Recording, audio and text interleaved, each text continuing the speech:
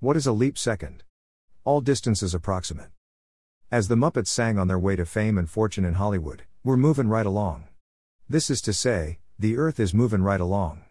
In one line in the Muppet movie song, Fozzie Bear says, "Hey, I've never seen the sun come up in the west." Have you? No. And, you have never seen the sun come up in the east. Sunrise is an illusion caused by the rotation of the Earth. Due to the astronomical scale of the universe, right down to our solar system, there are many changes daily in the precise moment of sunrise and sunset. You probably want to hear how the Earth revolves in 24 hours, but that is not the case. Not at all. A fascinating website, timeanddate.com, provides real-time changes in the Earth's rotation. For example, today, August 1, 2022, the Earth rotated once on its axis in 23 hours, 59 minutes, 59.9994316 seconds, minus 0.5684 milliseconds. Yesterday, July 30, 2022, the Earth's rotation was completed in 23 hours, 59 minutes, 59.9992364 seconds, minus 0.7636 milliseconds. Perhaps you have on some occasion been tasked with hauling water with an open bucket. If so, you will remember the annoying sloshing of the water and how that motion of the water in the bucket affected your gait. Here is a video of a tank sloshing simulation. If the truck in the video were to remain at a constant speed, the sloshing would stop. But, braking and accelerating are realities of trucking, so sloshing is inevitable. Likewise, the human gait. It's impossible for a human to maintain a constant speed while walking. Your body accelerates each step of the way and decelerates at the end of each stride. Let's imagine the liquid outer core of the Earth.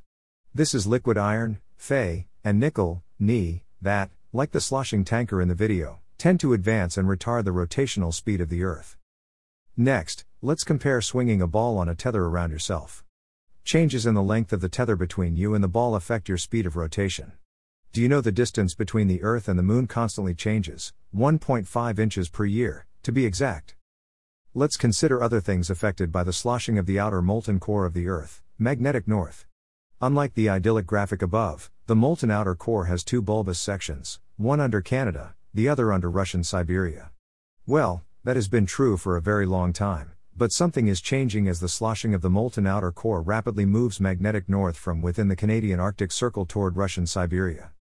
General aviation uses magnetic north to orient runways. For example, the runway here in my city of Rockwall, F46, used to be 1635, 160 degrees south/350 degrees north. It is now 1734.